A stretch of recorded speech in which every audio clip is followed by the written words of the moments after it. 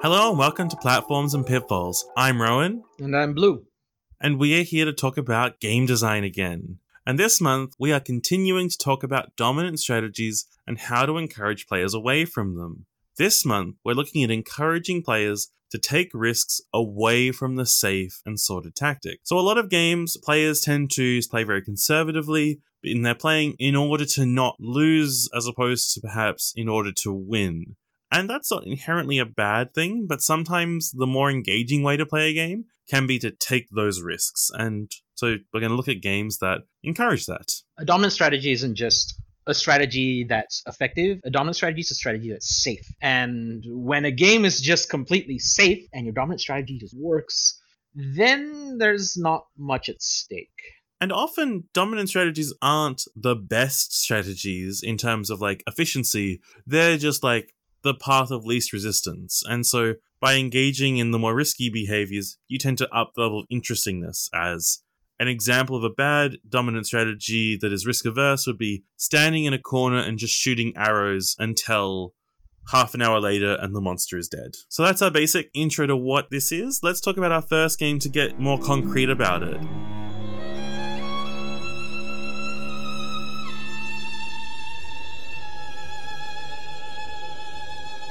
Bloodborne is a 2015 action RPG from FromSoftware that continues the legacy of being incredibly difficult, or being perceived at least as difficult, expanding the Souls series to two separate words, Soulsborne. So there's a lot going on in Bloodborne, but a lot of it's kind of in reaction to the previous games, Dark Souls 1 and 2. Which many players would navigate primarily using a shield. It's kind of a joke that you'd always have your shield up before going in anywhere that you don't already know to defend yourself from things you haven't seen. And there's nothing wrong with this technique. And Dark Souls and Demon Souls are very enjoyable played like that. There's a level of tension that comes from like wandering into spaces. But the developers never really felt right, and have talked about in a few interviews that that's not how they envisage these games being played. And so in Bloodborne, not only do you not have a shield to defend with, for the most part, there is an item in the game that is a shield that is laughably bad. It's very explicit in the game that you are not supposed to use it, but you could.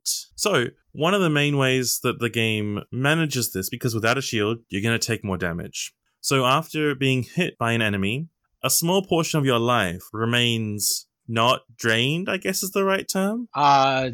So your life bar is mostly red, and it becomes a gray color as opposed to just emptying out complete. And this gray life can be regained if you manage to hit an enemy before it drains out completely. So after a moment, the gray life itself starts to deplete. If you hit an enemy before then, it turns back into red life, proportional to the amount of damage that you were able to deal. And it's really engaging as a simple mechanic because it manages to get you going right back in after a bad thing happens, as opposed to perhaps the sensible thing of something bad happened, I'm going to go back, recollect myself, and go on with a plan. That's very wasteful in Bloodborne. It's oftentimes, I mean, I have to say this, despite the fact that like this design thing is obviously here for you to be aggressive, because that's what it wants you to do. It wants you to, I took a hit. Okay, I need to regain that life. If you're fighting against an enemy that you've never fought before, you're probably better off backing away, taking the hit in the life, and like looking for an opening.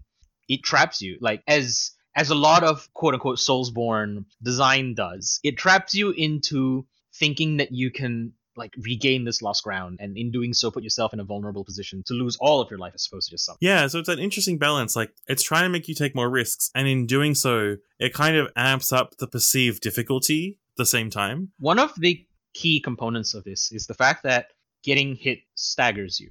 When you're staggered, you lose reaction time because your character can't respond immediately. And in that time, whoever hit you has time to recover themselves from the big hit they did. So you actually have less time to react after you've gotten hit. So being able to find the position to be able to use this mechanic to the fullest does take a fair bit of knowledge of the enemies. What kind of attacks they do, what kind of telegraphs they have, what to look out for as well. And there's some interesting dynamics in how enemy formations play out here, because even very early on, you might get hit by a large attack. But if you have a wider affecting weapon, like one of the first weapons you get, the threaded cane, or one of the first optional weapons, the cane, you can switch to like a wider range mode and hit more enemies at once, which means you can recover more life potentially at once. But it's also slower. And I assume this expands out to other weapons too, even. Yep. So most, if not all, the weapons in Bloodborne are called trick weapons, and there is a way for you to activate a second mode in them. Oftentimes, this means that the weapons become slower, deal more damage, and hit a wider area. It's not a hard and fast rule, but that's often what happens. And yeah, like with the threaded cane, if you're able to hit multiple enemies, because it's just proportional to the damage you dealt, not to the damage you deal to the thing that hit you, you just gain life back. Yeah, I think that's a really cool like little nuance that it's just anything, even though like thematically that's a little strange. It works out. Like, I don't think most players would be like, oh, the theming on this is slightly strange. Thematically, you are taking the blood from anything that you hit. Oh, okay. I viewed it more as like a revengey thing, but No. I guess that does make sense. It's just like any blood. Yeah. So the opening sequence in the game shows your character undergoing blood ministration, which is the thing to turn them into a hunter. And from there, you have a very special relationship with blood, to the point where you consume blood vials to heal. So it's not necessarily the blood of a specific target, but any blood is able to restore your vitality, is the idea. Thinking of blood, actually, that was one thing that I was surprised how much I enjoyed tinkering with in my short time with this, which was blood bullets. So blood bullets allow you to use life to make some bullets, basically. That life goes down as grey life still, which means that you can do something very foolish, like see a group of enemies, make some blood bullets, then run into them with a wide area of attack, and gain back like a bunch of the resource you spent. Yep, that's right. Which then later you can use those bullets to more thoughtfully provoke fights and things. Correct. Or even invoke parries. So because Bloodborne doesn't rely on shields, you stagger certain opponents by shooting them at the right time in a vulnerable spot of animation. So it just like ties in really nicely, which I'd heard a lot about the regaining life system in Bloodborne, but I'd never really heard people talk about the blood bullet system and how it interacted with that. So I was really surprised to see just how neat that was. Neat is the word I would absolutely use here. There's a lot of neat mathematics that come into play in terms of the design as well. I struggled to be able to ever regain the amount of life I lost off of a blood bullet charge with hitting only one enemy. You have a better chance if you manage to find a group of enemies that are relatively easy and vulnerable that you could strike across to regain all of it. But if you don't, if you're only farming blood bullets off of one enemy, chances are you'll never regain all of the life that you lose to those bullets. Yeah, that was about my experience too. Was always like, see a group, I can like get most of my blood bullets for almost free, if not entirely. It's one of those moments in a good game where like you feel like you've cheated the system when you work out how this is going, but when you see the math in action, it's obviously super well accounted for. Yeah, like this is not coincidental. This is all like planned out. Like, the average amount of time for all of our heavy attacks that deal X amount of damage will probably take about this. So this is when you start losing the gray life that you've built up in it. Like, I'm sure there's a design document with a table somewhere that just makes it all work out very smart. Most of the time in Bloodborne, your firearms are secondary weapons. However, there are ways to build it along with very powerful secondary weapons or bullet-using weapons to become powerful. This is called a blood tinge build, which is effectively dexterity in other kind of RPGs. And this leads to an interesting thing, because you can only ever hold a maximum of 20 silver bullets, so these blood bullets. If you just pick them up off the ground, they're called silver bullets. You can only hold a maximum of 20 of these at a time. If you set up beforehand with the blood bullets, you can go up to a stock of 25 before going into a big encounter. And if it's in a boss fight, nothing's gonna drop silver bullets for you. So if you are in a blood tinge build, which is a more advanced build, like you're not advised to do this if this is your first playthrough of the game, but it is totally viable if you know what you're doing, you will have to rely on some point on blood bullets. You will have to choose to, in order to be effective in a boss fight, take damage to your health and then use your firearm/ranged weapon to be able to finish a boss off. This means that you get closer to death because you're taking actual damage to get this done. It means that your blood vials that you go in with, which is just a way to, heal, also become ammo in a weird way, because you don't have to go in and take your gray life back by hitting something. You can blood bullet into blood vial immediately and undo the damage, but that means that you spend time with the animations and all that stuff. So it's super, super interesting that one of the ways to play the game requires you to play risky by potentially going down on health to be able to get ammo, to be able to play at a safe range. So, safety is never guaranteed in Bloodborne. It's really cool with the system. And is there like a core aesthetic of From Software as a whole, as a company, that you're never really safe? There's always the risk that something could go wrong.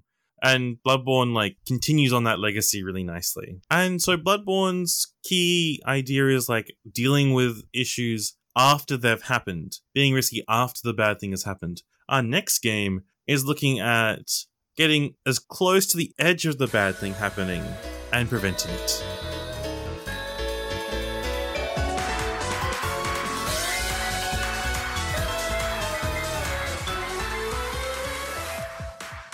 Bayonetta. A 2009 Platinum Games developed stylish action game that cemented Platinum as the go-to developer for action games, featuring the titular Bayonetta character. She's a very witchy witch, and her core mechanic in the games is that if she dodges very close to taking the hit, that you will get witch time. Witch time slows down a lot of the environment, the enemies, allows you to deal more damage, do more elaborate combos, and generally make the world cool and purple. In a lot of action games like this, you have this weird disconnect where, I dodged that, yeah, sure, I didn't take damage, but the move went right through me. The hitbox of the enemy just goes right through your character. And instead of trying to hide that, Bayonetta leans into that. That's exactly what you want to happen in order to activate Witch Time. And you get an ability at a certain point where if you actually do it at the exact time you get hit, you take some of the damage and you literally turn into bats for a moment, which is a cool way to signify you didn't do it quite right, but you still did it. And you're going to get an aesthetic reward for it. So yeah, in most action games, you tend to try and be dodging things early because that means both that you'll be in a spot out of the recovery animation more quickly, which means you can continue your assault more efficiently, and it's the best way of ensuring that you don't actually get hit. If you were never there, you're not going to get hit by it. Bayonetta encourages you to be at the point of impact the moment you get hurt, moment you would get hurt, and then continue on your damage. And it's often in Witch Time when you can do the most damage. Witch Time slowing down as well is a very, very neat solution to... I'm not sure if I'd describe it as a problem, but it plays into this very neatly. If you dodge early, you're rewarded by the fact that you have enough space and room to be able to set up whatever you want to do, in theory, right? Because there's that much more recovery that the enemy has. But if the developer's trying to encourage you to dodge close to the strike, that means that part of the recovery will be taken up by you recovering from the dodge. So this kind of compromise of just saying, hey, we'll just slow time down, make you move at normal time, and extend the amount of duration thematically that the enemy is recovering means that, yeah, you're encouraging this really close, up close and personal playstyle. And one of the interesting ways that they tie it into both high and low level play is that at high level play, the combos you can do in Witch Time are very different. The slowing time changes gravity, changes how you can follow up to different things. At lower level play, players rely a lot on the combo enders called Wicked Weaves, which if you've seen the game at all, it's usually where a large foot or fist comes out of a demonic portal of some kind and does a massive punch or kick. Pretty simple stuff, aesthetically, but players rely on that, and they take a while. They're slow. They take build up. So for a new player, they will use Witch Time to land a lot of these efficiently. An experienced player will use it to really manipulate the physics and the weird mechanics of Witch Time in order to do a very elaborate combo. So it's a nice mechanic that it helps both levels of player, but ultimately it does sort of reduce Bayonetta a little bit down to being about dodging. And that's kind of a critique of the game compared to, say, its equivalent Devil May Cry, which is more about doing the attacks.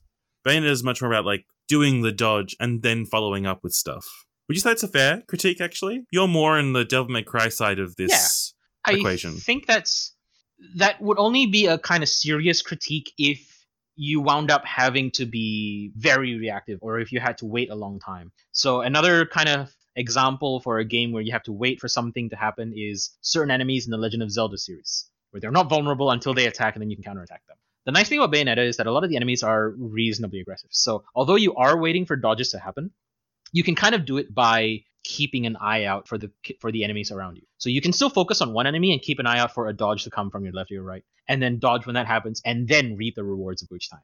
Whereas in Devil May Cry, what you need to do is just manage all of those enemies at once. So that's true for general encounters in Bayonetta, but when it comes to boss fights, there are a number of them that are just hard, if you don't have Witch Time activated, you cannot do the damage. Yeah, that's the unfortunate side effect of it. Obviously, you want to lean into your super unique mechanic, and Witch Time is that. So you have bosses that take advantage of that. Yeah, that's an interesting question and conundrum that makes the game a lot more reactive, at least in those sequences, rather than like actively setting something up. At least for novice level, because at the level where someone's speedrunning, they know how to start to manipulate the AI to try to get certain attacks that are easier to react to and stuff like that. So yeah, Bayonetta is a bit more reactive than Devil May Cry, especially in those sequences. But I don't think to the level that it's like incomparably different, Arnie. One of the very little things that I like about how they use this mechanic is that, a lot of players will still tend towards not using it until they realize how good it is because they don't want to take the risk. It's too much effort to time it. There are a bunch of moments in Bayonetta where you have to solve terrible navigation puzzles, which is not how you'd expect me to be leading into something that's good about the game. But there are lots of moments when you have to basically summon a lightning bolt to attack you, to which you must dodge. And by doing that dodge, you can progress to the next area. Like, you might use this to walk across water or something. And it's a really cool little mechanic because even though ultimately all the things it makes you do are not that interesting, it really pushes you, you have to interact with Witch Time. You have to see what it's doing.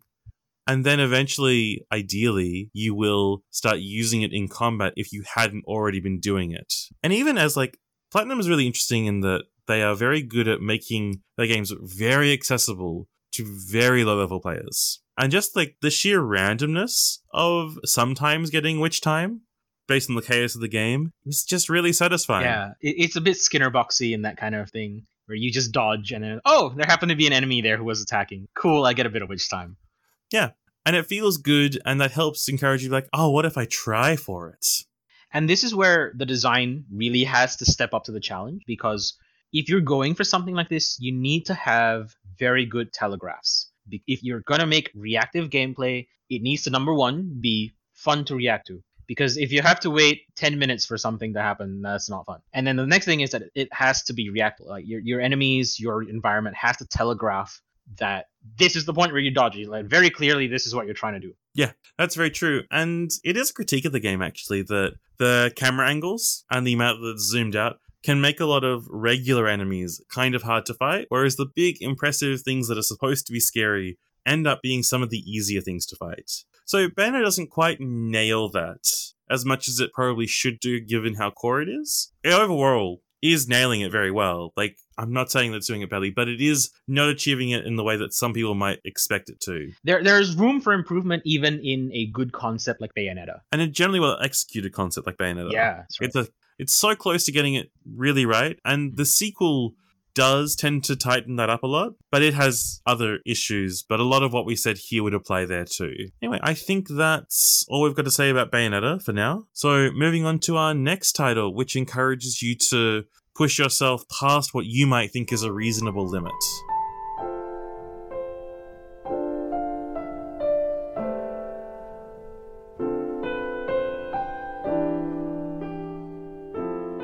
Next up is Final Fantasy XIII, a 2010 Square Enix developed JRPG featuring an almost contradictory, simultaneous, hands-off, and intense battle system. So, we've talked about 13 before in the Combos episode, and that was kind of the inspiration to this particular episode, where the combat system is in real time and it has fairly fast actions going on that are mostly handled by AI, with the player being able to change the AI setup, effectively, of the characters. The enemies have a stagger bar, which is a bar that fills up when they take damage or status effects. When it reaches a certain point, there's a huge multiplier on how much damage that enemy takes, for a short amount of time. This system, in its basic essence, is trying to get you to push a little bit harder to deal that damage, hit that meter, rather than just sitting back and doing the standard JRPG fight, fight, heal, or sometimes fight, heal, heal. 13 really exists as a response to a lot of the past Final Fantasies, which let you do a lot of small individual choices that ultimately end up being the same patterns of fight, fight, heal. And in 13, you can do that basic pattern, but by doing so, it will make battles take an exponentially larger amount of time. When you really push your luck in 13 and try and go a little bit further than in other games you should push your life, you will be rewarded by a battle that might have taken 3 minutes ending in 1 minute. It's a huge difference, and it really encourages you to just go that extra little mile. And it's not fun playing the 3 minutes out. It's really dull. There is like nothing's fancy happening on screen. The effects are very minimal, and like everything's slow. And while you can play the game manually by controlling your lead character, the game isn't really built around that. 13 runs into some issues in that it's extremely well balanced and managed in the sense that you have pretty low level caps per an area, and mostly every boss you fight expands how far you can level up, which means in essence the developers have a very good idea what your power level is for most of the game. The issue here is that the difficulty is like very tight. If you don't quite push your luck enough, that can result in battles taking forever. If you push your luck a little too much beyond that fine margin of risk, you'll die very quickly.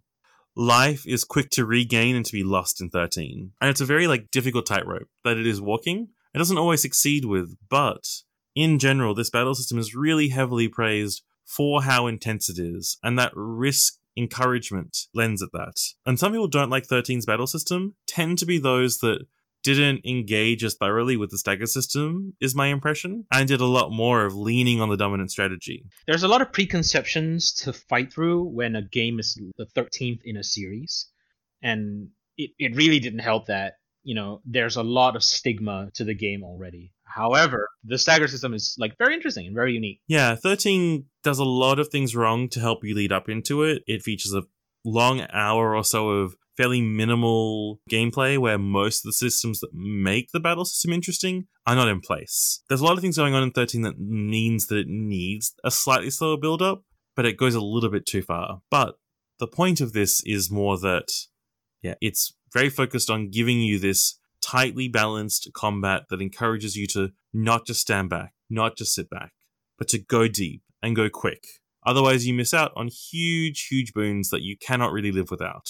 How often did you push too far and just fail to fill the bar the last bit? Fairly often. Enough times. Yeah. And there are enough times when I did hit the bar and then also immediately crumbled from something else killing me. Just because one enemy is staggered doesn't mean everything in the fight is not a threat anymore. That's right. And it creates a different dominant strategy, which is kind of interesting in itself, which is often you hit the stagger and immediately you go to, say, one attacker and two healers, or one attacker, one average sort of character, and one healing dedicated. Catch up before you go full out on being hyper aggressive. Yeah. Now that you've broken the enemy. Because you have a very clear milestone, a very clear finish line. I hit this, and then I have to burst out in damage. So I have to be in a position where I can ignore my health and defense for a small amount of time, because otherwise the stagger is just not worth it. It's not worth it to put an enemy in the stagger and then be forced onto the back foot because of the other enemies and have everyone heal. You're wasting the stagger. Exactly. And there are points in some accounts where you do feel I got them staggered, but I can't afford to make the most of it. It does give 13's battles a very distinct rhythm that you push hard, you get that stagger, then you have to pull back just a little bit to get yourself caught up with your life and things, and then you go in for a deep final push to get the most out of that stagger before it goes away. A lot of setup, normally setup is associated with more turn-based kind of activities, but there's a lot of setup in an active sense, in a real-time sense. The paradigm shift system, where you are changing what your character's roles are, you can be changing that as often as once every 5 or 10 seconds, which is what lends simultaneously intense and hands-off battle system. But yeah, I think there's not much more to really say about this that we haven't already said in the combos episode. So yeah, in summary, it's just the thing that makes you want to push past the basic paradigm of fight, heal, and encourages you to play actively, setting up for big payoffs. Which coincidentally is also a big part of the next game, having a lot of setup to do and having to kind of work your way around a relatively broad battlefield.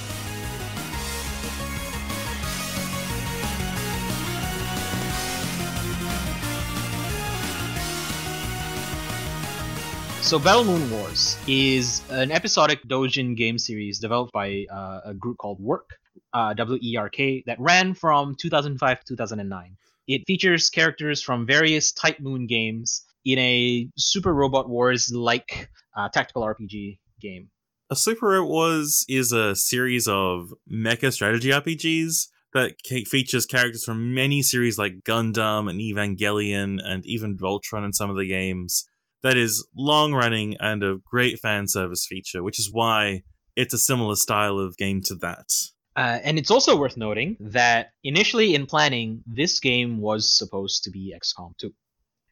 From what we understood of XCOM 2, it had a pretty hard time limit on some of its missions, if not all of its missions, that forced you to be aggressive, that forced you to push your team and take a bit of a risky stance and setup in order to push yourself through a mission under the time limit.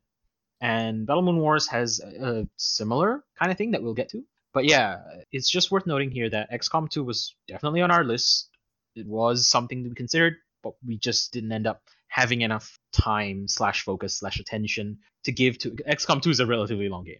It's a long game. We need to have a lot of experience with these mission systems. It's a very different kind of game to what either of us usually play, I feel. Yeah. As well. So there's less genre knowledge we can transfer or developer knowledge we can transfer. But it is definitely what this spot is about, a limited time to do a tactical mission to encourage you to make some maybe less common plays than you would usually. And that tied to the original XCOM, people would play very slowly and methodically to get through the level carefully because it was very punishing. And XCOM 2, much like Bloodborne, wanted to stop players using, metaphorically, the shield from Dark Souls. I just go in there and do some stuff. And players didn't like that, which was sort of the main point we were going to lead into based on our limited understanding, at least. It's a bit punishing because in XCOM, you can lose squad members permanently, and that's not good. But this is not that. This is much lighter in how it manages its attempt to make you take risks. And it's pretty interesting because it's this Super Robot Wars style game. So Super Robot Wars style strategy RPGs are a little bit like Fire Emblem Advance Wars, which is whenever you get attacked, you have some response. In these sorts of games, you're able to choose whether you defend, dodge, or counterattack. If you're in range. If you're within range to be able to counter, that is. Yeah. That's a good point. So you can choose how you do it. Unlike in Fire Emblem where you always attack, and maybe you don't want to do that. In here, you can choose whether you defend, which minimizes damage significantly, evade, which doubles the evasion rate, I believe. Yeah, halves the enemy's hit rate. Halves the enemy's hit rate. That is a better way to put it. And counterattack, where you don't get any of those other two bonuses, but you do get to deal damage back, equivalent to your own regular attack. It's not a diminished counter. Yeah, that's right. And the system battle masteries are specific bonus goals to strive for, that if you accomplish them, you get extra resources to upgrade your characters between missions. Correct. So in every level, you have a win condition, a lose condition. And these are as simple as kill every enemy on screen, all of your units die. And the battle mastery is a third kind of condition /clause. And these have a small amount of variety, but most of them tend to boil down to complete the mission in X number of turns. The number of turns increases depending on the complexity of the mission. And I discovered in my first playthrough of this... so slight disclaimer. I've played through this game multiple times, which is one of the reasons we came to this, because there's at least a long history of experience in this game for one of us. And you played this before, but had when you revisited it was your first real... Yeah, this is my first time that I actually play Beyond Mission, because there are a few very minor UX things that do not gel with me, despite it being a very lovely game. So for a new player, just completing the thought I had before, oftentimes when you come up against these battle masteries that require you to finish in X number of turns, if you achieve them at all, you achieve them almost on the last possible move that you can make. I have achieved battle masteries on the last possible counterattack that would allow me to achieve it before in my first few playthroughs. So they can be pretty close, but if you know what you're doing, you can, in my current replay through, I can achieve most of the battle masteries about 2 turns earlier, if you know what you're doing. And I think the fact that they're kind of precise for newer players is really good, because it encourages them to use the more risky options. So I mentioned that you got 3 options when you're attacked. which one do you do? Doing because damage is pretty high in this game. So taking lots of damage is not what you really want to be doing if you are playing without this restriction, which would lead to you basically always picking evade or defend depending on what your character is good at. It's just safer. Yeah. Your characters tend to have a slight amount more health than the enemies, up to double the amount of health of the weaker ones. But that's not much in the long run. Depending on how many enemies are active around you, you can get attacked up to like 4 to 8 times in a really bad scenario. And unless you've built your character to be like a crazy tough tank, that is dangerous. Like, you could easily lose that character, and that's bad. But if you just simply defend or evade them all, you will not reach these targets. And so players will very quickly realize, I have to do the counterattack option. And because I can't do it every time, I have to really know when I'm going to do it. I think that is a really masterful balance. I think that's what makes this game an interesting choice. And that these battle masteries are kind of just small little bonuses. Yeah. Bloodborne, Bayonetta, and 13 are all very, very explicitly built around their risk-encouraging mechanics. Battle Moon Wars, it was probably built, like these maps were just certainly planned with these things around them, I imagine, but it was not a core mechanic. It doesn't feel like it, at least. I'm sure that as the developers were making it, they were planning, we'll take about this number of turns to get through this map. And then the battle masteries would have been tweaked based around that. So yeah, in the situation where you're choosing to, yes, I want to counterattack this specific one, but dodge or evade all the others. That's a super interesting situation to be in. And that choice is always good in Super Robot Wars and all these games like that. But here with that limit, just like makes it a little bit of a sweeter choice. And sometimes it's not very inventive, unfortunately. Just forcing a turn limit on the player. And it's unfortunate because the numbers in the early game are tight enough that if you miss a battle mastery too early on a fresh run, you may find yourself in a situation where you're struggling to get later battle masteries. Because the rewards you get are they're not huge, but they're just enough, right? Yeah. Like it's one upgrade or something you were saying. Yeah, depending on the state of the numbers that you're in, you might find yourself short of just one damage upgrade, for example. And just one damage upgrade might turn an enemy dying from 3 hits to 4 hits, which may extend the battle by 1 turn. And if the turns are so tight, that might end up costing you that battle mastery. So there is a risk of cascading effects if you just play the game and accept that you didn't get the battle mastery on your first try. I am one of those save loaders, so I always got all of my battle masteries, but I noticed that these numbers were tight enough that there were situations where if I didn't have enough out of battle resource to upgrade my characters, I wouldn't have gotten it. There is an interesting counterbalance to this, which is grinding is sort of possible in this. In that when you lose a match, you can opt to retry it. And when you retry it, as opposed to quitting and reloading, you get to keep all the experience that you've gained through the match. So you can keep doing this to slowly level up. And this is so that the game never throws you in a situation that you just can't eventually brute force your way through, I imagine. But the moment you click retry, you can never get that battle mastery. Yep. Like, you've already taken 4 turns, now you are denied it. Correct. I don't know how this interacts with, the ones that are very specific, that are not just turn-related, but I assume that retrying just denies you a battle mastery, full stop. Yeah, I don't recall ever being in that situation for a non-turn limit battle mastery, so I don't remember off the top of my head how that interacts. But, yeah, it becomes a lot weirder and trickier in that situation.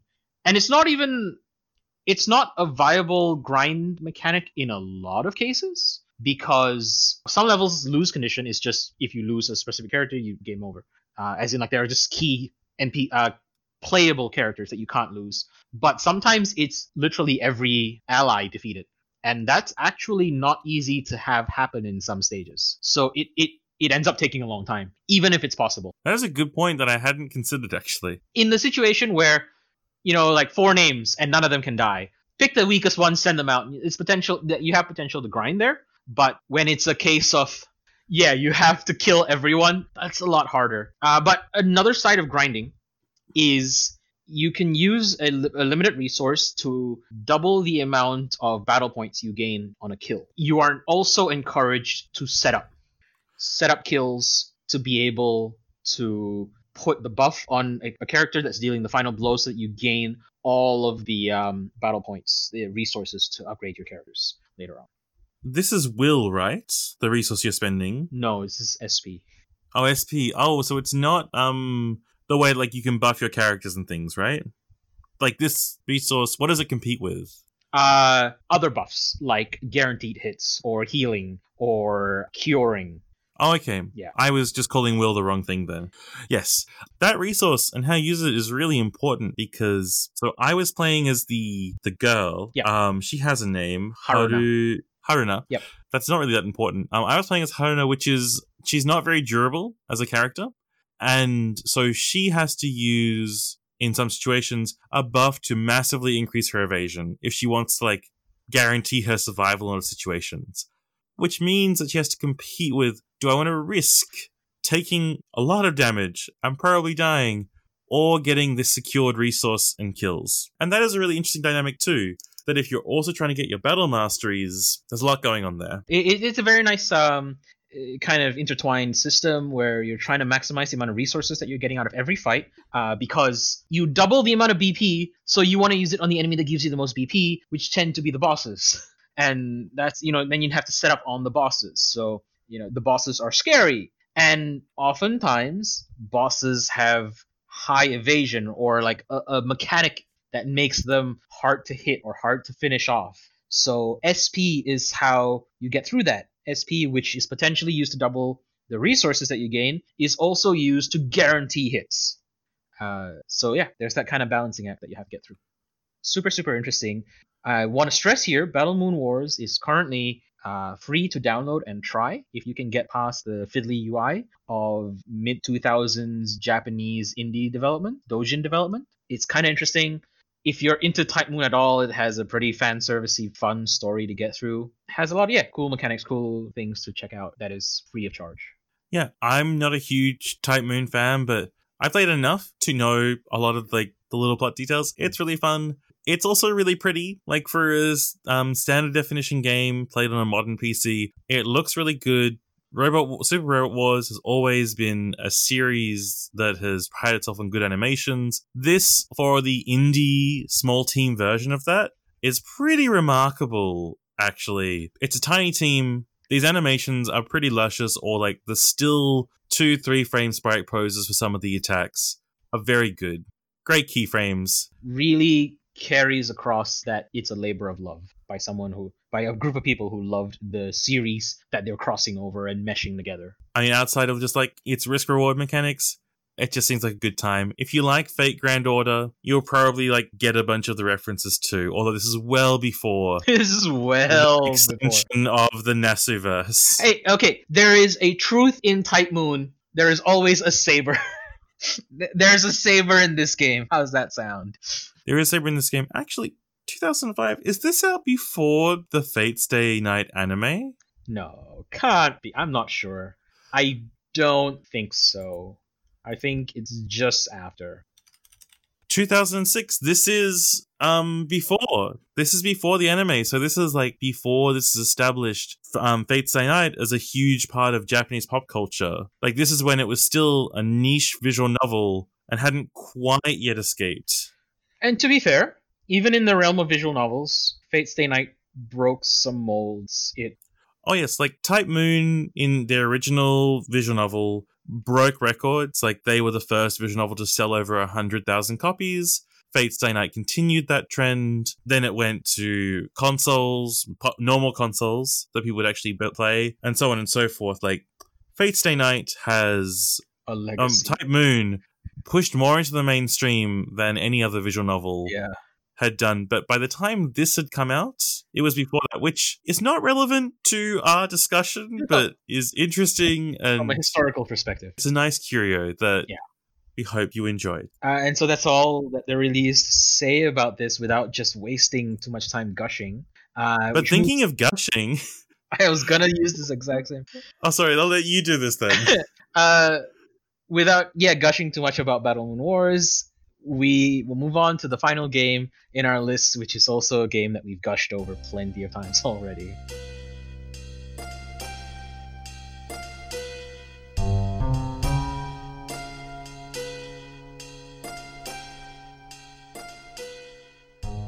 Final Fantasy VIII, for the umpteenth time on Platforms and Pitfalls, is a 1999 Squaresoft developed JRPG that follows the story of Squall Leonhardt out to save the world. You say the umpteenth time. This is actually on this, depending how you measure it, this is the second or the sixth time that we have talked about this. We, as a specific title, we've mentioned it before, though. Okay, we have mentioned it before. Fair enough.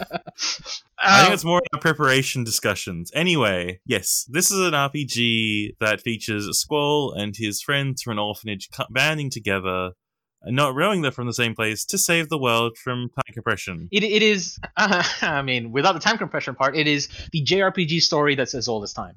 And for the most part, the plot follows typical conventions. But what we're specifically talking about today is the limit break system in Final Fantasy VIII. So in previous Final Fantasies, you have limit break in 7, which is based on this meter that fills up whenever you take damage, or desperation moves in some of the earlier games, which show up just 6, sorry. Which show up very, very infrequently, to the point where a lot of people play through the game and have no idea that that's even in the game. More or less, that was my experience of 6.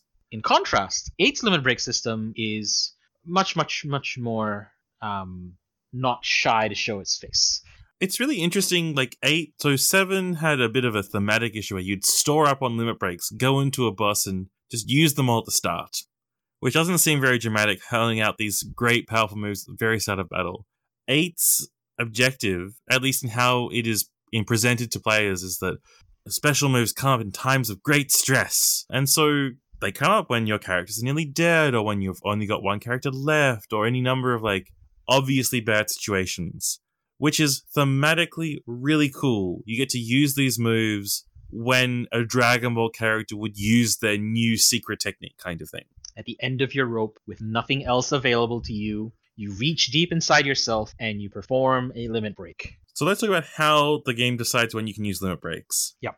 Basically, every time your command window pops up, where you can choose attack, fight, or heal, or other options, but those are the options you'd pick. Sometimes you can pick your limit break instead. There's a very small % chance it could happen on any turn in the game. As various things happen, your crisis level increases. These can range from your HP being in the yellow territory, which I believe is below like a third of your total life points. I believe that's right, yeah. It increases when you have certain status effects on. It increases when your allies are dead. Technically, every status effect increases the chance of this happening, but some status effects prevent you from accessing that menu. Yes. So potentially, if you have full life or in perfect fit form, but your 2 allies are dead, you'll have a much greater chance of triggering these. And limit breaks can scale depending on how much crisis you're in. So with all that said, why is this relevant? So the system isn't directly encouraging you to play riskily, but it's more opting for you to just like take a quick moment to take advantage of these things when you're in a bad spot before you heal yourself out of them. Unfortunately, it's really good at being a desperation move. These are the best moves in the game. Hands down, because they don't consume any specific kind of resource. They deal immense amounts of damage, and if you manage your party well, they are consistent. And they're one of the few, like, really consistent options you get. And thanks to the mechanics in the game, you can artificially inflate your HP to extremely high levels. So it's very possible to have what the game is balanced for your max HP should being to being 1/3 of your actual life total. So it might be, the game's expecting you to be about 3,000 HP. Well, I've set up my character build so that my max is already 9,999, the maximum limit.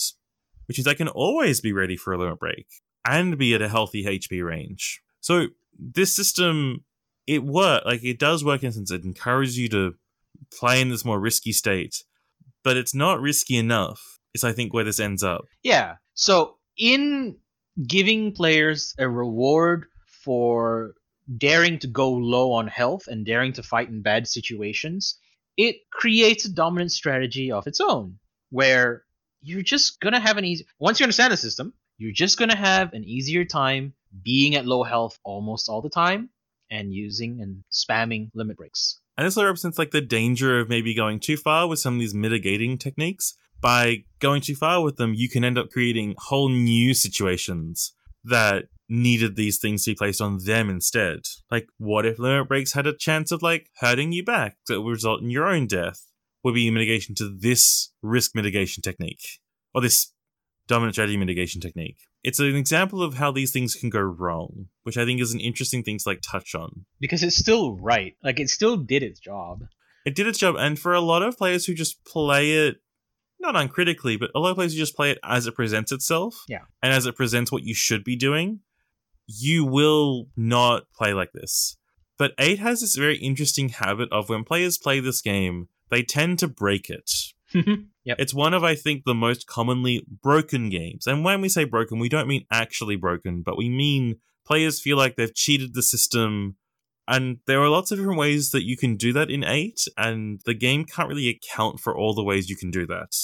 It's pretty clear that the developers expected you to do some of this, but it's not clear whether they expected like the extremes of all of these cases. Limit break abuse is definitely feels like it's outside of the initial design and intent of the game. Yeah, it's sort of outside that and sort of within it, because Yeah. there's this spell called Aura Precisely. that you collect. It's extremely rare, so they know how valuable this ability is.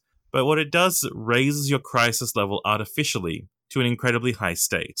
So that for, a minute or two, our character can do many, many limit breaks. Yeah. With a completely alive party, everyone at full health, no status effects on everyone, you have a very good chance of still activating a limit break on every turn. And this spell, if you're playing through without too much secret hunting, you might get 20 of these spells for the entire game. And given how the average player hoards these things, they will use maybe one in a boss battle sometimes. If you're really diligent, there are places you can farm them. It's very slow. However, again, the game just likes to allow you to break it. You can also effectively buy them if you know what you're doing, and money is not an issue. Yes. Yeah. So the game's aware that this is powerful, and it tries to gate the opportunity to do this as it would expect you to do it. But ultimately, there are other ways to trigger this infinite limit break sort of system that are not using this ultra rare spell. And that's really all we have to talk about here. There's obviously a lot to say about Final Fantasy VIII ever, but specifically, the limit breaks are an interesting way to encourage risky playing. You want you to go down on low health, but also, once you understand how to use it, it's a dominant strategy on its own. And now we'll move on to our closing thoughts and summaries.